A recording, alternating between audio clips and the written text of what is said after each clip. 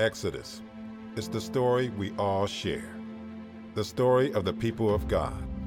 He leads us out to draw us in. From the people of Israel to the church today, God delivers and dwells with his people. This is the story of redemption, rebellion, revelation. This is the story of Exodus.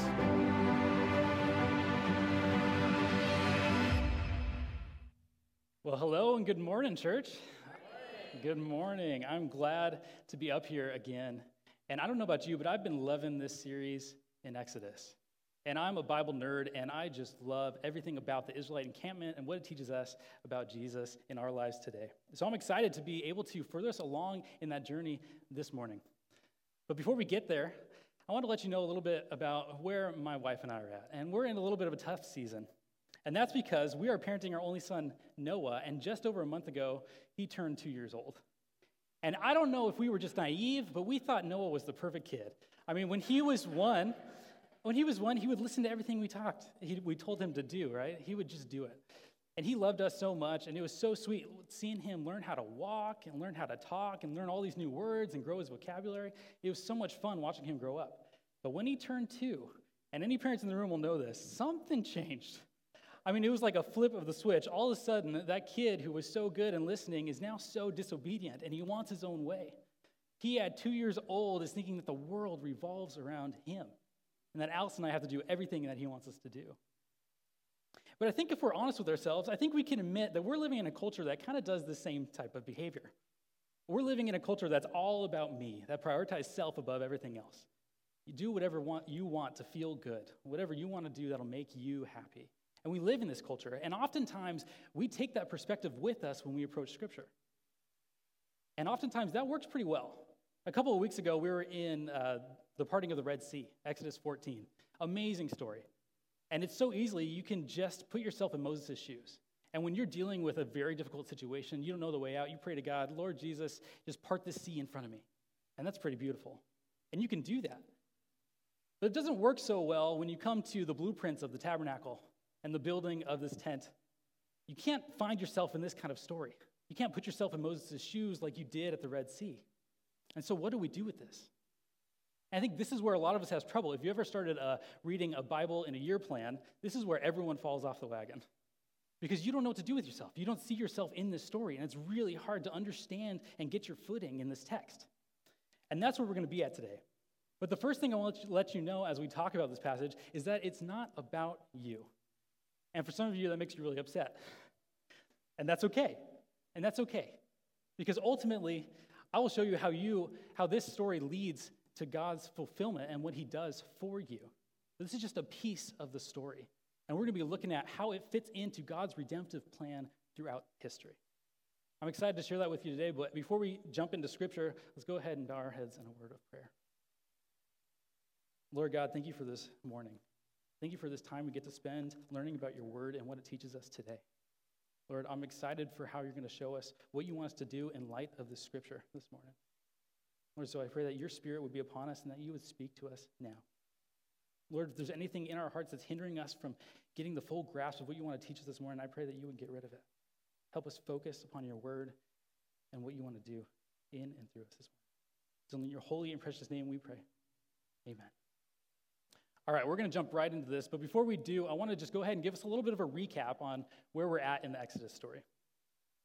So at the beginning of Exodus, right when we started, we saw the Israelites were in this slavery. They were in oppression in Egypt, and they had been there for 400 years. And in this oppression, they cried out to God. They said, God, help us. We were being an oppressed people. And God hears them. He hears their cry, and he wants to help them. So what does he do? He raises up Moses. He speaks to him in the burning bush, and he is the leader who's going to deliver the Israelites out of their oppression. And so God uses Moses to enact the 10 plagues upon the Egyptians. And then Pharaoh, at the end of that, finally lets the Israelites go. But he quickly changes his mind, and he starts chasing after the people. And then he confronts them at the Red Sea. And this is where that grand miracle happens, and God delivers his people from the Israelites. And since that great act, God has been leading and providing for his people in the wilderness. He gives them manna every day, and he's turned bitter water into drinkable water, and we've seen God just provide. But all throughout this story, we start to see a progression. where God is starting to get closer and closer to his people and love on his people even more and even more. And God loves his people so much that he actually wants to enter into a covenant with them. We looked at that a couple weeks ago. This is where the 10 Commandments were given, and the law and the stipulation of what it will look like to have a relationship with God. And so today, we see this progression start to formalize even further. Now that they have formalized their covenant, God tells Moses in Exodus chapter 25 that he wants him to build God a tabernacle, a dwelling place where God will live. He tells him all about the details of how he wants it constructed, and then he wants to put it right in the middle of the Israelite encampment so people can worship him. You see God taking these steps throughout the story. He's getting closer and closer to his people, and now he wants to live and he wants to dwell among the Israelites. For the Israelites, this is amazing news. Because as we've seen throughout this journey, they are a messed up people. They don't deserve God's love. They don't deserve his grace. They don't deserve his presence. But God loves his people so much that he wants to live with them and he wants to dwell with them. He's entered into this covenant where he wants to continually be with his people. So we're in Exodus chapter 25, and they gave me the wonderful opportunity to talk about the 7 chapters that are all about the building of the tabernacle. And there's extensive detail there. And it's easy to get lost in it, but I just want to highlight just a couple of things about the tabernacle that you guys should think about. So the first thing is that the tabernacle was set up into 3 distinct tiers. There was the outer courtyard, which is where the Israelite people could come, and there was an altar there, and that's where they'd make sacrifices when they disobeyed God. Then you see the actual tent, and the front room is where the priest would go, and in there was a table, there was a lampstand, there were normal common things you'd find in someone's house in that day. And then there was the back room, and this is where God dwelt. This is where the Ark of the Covenant was placed, and this is where God supposedly dwelled. But in Exodus chapter 26, verse 33, we see this. God tells Moses, hang the curtain from the clasps and place the Ark of the Covenant law behind the curtain. This curtain will separate the holy place, that's the front room, from the most holy place where God would dwell. So you see there are 2 rooms in this tent that God has Moses build, but God puts a separation between the 2 rooms. And his presence is not able to dwell with his people completely. There's a physical limitation. There's a barrier there. And so God is taking steps to get closer and closer to his people, but they still have to offer sacrifices for their bad behavior, and there's a physical veil that's separating them from actually experiencing God's presence. This isn't the first time that we see God limiting his presence from his people. If you think back to Genesis chapters 1 through 3, God creates heavens and earth, and then on the earth, he creates the dry land. Then he creates the Garden of Eden. He creates the animals, the birds in the sky, the fish in the sea, and then his pinnacle of creation, humanity. He puts them in the middle of the garden, and that's where he dwells with them. He gets to know them, and they have this wonderful creator-creation relationship where they worship him and walk with him. But as we all know, that doesn't last long. And God has one command for them: do not eat of a particular tree. And what do humans do? They eat of that tree. And this disrupts this harmonious relationship that they had with God. And God has to put up limitations. So he casts them out of the garden. And so when we're looking at the tabernacle, we see God reversing this curse. Where he has once limited his presence, here he is trying to enact ways for his people to get back into relationship with him. But as we saw, these are steps. This is a progression. He's getting closer and closer to his people, but there's still a couple limitations. And so as we continue through Israel's history, we get to another point, another step, another progression where God is getting closer to his people, and that is at the temple, the building of the temple. And most of us know the story of David. He, against all odds, is appointed by God to be the king of Israel. And he's one of the greatest kings that ever lived. And he unified this nation. And one day, after returning victorious from battle, King David settled in his palace. He was resting there in peace. And then in 2 Samuel chapter 7, verse 2, it says that he leaned over to the prophet Nathan, and he said this: "Here I am, living in this house of cedar, this great palace, while the ark of God remains in a tent. You see, David had multiplied great wealth through his success. And he was now living in this great palace because he was victorious. He was a great king. But God was still living in that house that he built back in Exodus. And you can imagine this tent was mobile. And if you've ever used a tent year after year, it just starts to get a little bit worn down. And so this tent was, God's house was probably getting a little bit worn down. And here David is in this palace. And so David says, no, God, I want to build for you a house that proclaims your greatness. Because I realize that you are the one who gave me all this wealth. You are the one who makes me victorious in battle. So I want to make your name great.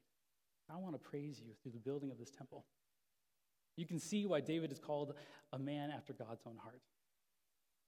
Unfortunately, we all know David falls, commits sin, and falls out of that wonderful relationship. And David doesn't actually get to build this temple. But his son Solomon does. And man, is it a thing of beauty. You take these blueprints here in Exodus, and you just magnify them 10 times. And it's just this extraordinary dwelling place for God. It's a place where people could see the magnificent greatness of their Lord. But if you look at the structure and the basic layout, it's the same as the one in Exodus. There are 3 distinct tiers, and the Israelites still have to make sacrifices when they disobey God. And there's still a veil separating them from actually experiencing God's presence. And so for centuries, God continues to interact with his people in this dwelling place. But the Israelites can get more and more disobedience. And it leads them to being taken captive by their enemies. And they lose possession of that great temple. But we all know that God had another plan in mind. And right in the first chapter of the New Testament, in Matthew chapter 1, God starts to reveal his new plan to get close to his people. You see, a baby is going to be born, and his name shall be Emmanuel, which means God with us. God sent his very own son in the form of a human to live amongst his people. Jesus then lived a perfect life, and after 3 years of ministry, he was tried unjustly, and he was sentenced to death. Let's pick up in Jesus' story. We're going to be in Matthew chapter 27, starting at verse 45. If you have your Bibles, turn there. At this point of the story, Jesus has already been tried unjustly, and this is the final moments before he gives up his spirit. Starting at verse 45, it says this. From noon until 3 in the afternoon, darkness came over all the land. About 3 in the afternoon, Jesus cried out in a loud voice, my God, why have you forsaken me? When some of those standing here heard this, they said, he's calling Elijah. Immediately, one of them ran and got a sponge, filled it with wine vinegar, and put it on a staff and offered it to Jesus to drink. The rest said, now leave him alone. Let's see if Elijah comes to save him. And when Jesus had cried out again in a loud voice, he gave up his spirit. At that moment, the curtain of the temple was torn in two from top to bottom. The earth shook, the rocks split, and the tombs broke open. The bodies of many holy people who had died were raised to life. They came out of the tombs after Jesus' resurrection and went into the holy city and appeared to many people. When the centurion and those with him who were guarding Jesus saw the earthquake and all that had happened, they were terrified and exclaimed, surely he was the Son of God. Don't you see what just happened? In this earth-shattering cataclysmic event, the veil has been torn. The limited dwelling of God with his people has now been altered. The restrictions have been lifted. And because of the blood of Jesus, everyone who believes in him can have full access to the presence of God. What an amazing and powerful story of God's unceasing love for his people.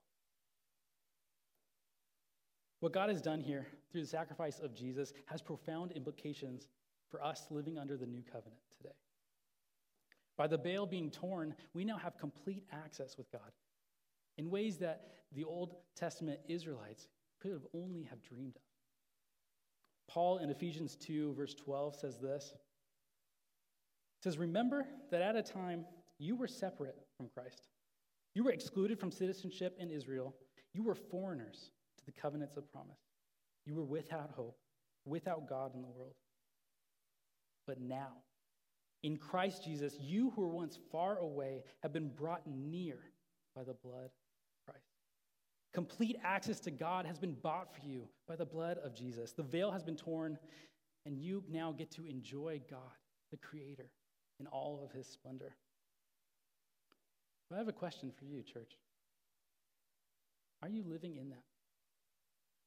It's easy for us to come to the Bible, read this thick theology, see the progression, see the steps that God takes to draw us near. But it's more than just knowledge. God doesn't just want to teach you about these things. He doesn't just want to show you the plan. He wants to actually draw you near. We've seen God's redemptive plan from the garden, through the tabernacle in Exodus, through the temple, and now the amazing privilege we've been given because of what Jesus did on the cross. But God wants He wants to know you. He wants to dwell with you. He wants to get to know you intimately. And are you experiencing that? Oftentimes, if we're honest, I think a lot of us can find ourselves living in a Zoom call style relationship with God. And I'm taking classes in seminary right now, and one of my classes is on Zoom. We meet 1 hour a week, and we talk with each other. But it's a great class because we get to share our ministry experiences, and we get to talk about what's really going on, how we're feeling, kind of this deep stuff that we get to open up about in that little conversation over Zoom. But it's a Zoom call. I think you've all have experienced Zoom calls and what it's like. It can be a little bit glitchy, right? And while you do get to see the presence of the people, you get to hear their voice, it's not the same as a physical relationship. Because I only get 1 hour a week to talk to these people. I'm not bringing them into my life. They don't know my wife, my son even. And oftentimes, we put God in that kind of Zoom call style relationship. I mean, think about it. We come to Sunday mornings, and that's the time that we call him. We get to see his presence. We get to see what he wants to do in our lives. We get to talk to him face to face, right? Then we go about our week, thinking about other things. We close that laptop, put it in the corner, and we live our lives a little bit separate from what God is doing. But why do we do that? What's holding you back? Don't you want to feel the closeness of God? Don't you want to experience his amazing love for you? So why are you letting something hold you back? Is it a sin in your life? Is it a stronghold or an addiction that you aren't willing to give up? Is it your own selfishness of materialism that you're too afraid to let go of? Are you acting like my 2-year-old, thinking that you know best? Are you throwing fits when things don't go your way? Whatever it is, I can tell you it's not worth missing out on this love that God has for you. This tabernacle in Exodus was a revelation of how God wanted to be worshiped by his people. But if you read the tabernacle, you notice that doesn't mention singing once. And I think often we equate worship with singing, or maybe the Sunday morning service. But that's not it. See, the worship that we get under the new covenant is liberating. It gives us freedom of expression. And it's not limited to a one-time act on Sunday morning. No, it should be an everyday act of worship. So I want to read for you what Paul has to say about worship in Romans chapter 12. Starting in verse 1, he says this, "Therefore I urge you, brothers and sisters, in view of God's mercy, offer your bodies as a living sacrifice, holy and pleasing to God, because this is true and proper worship. Do not conform to the patterns of this world, but be transformed by the renewing of your mind.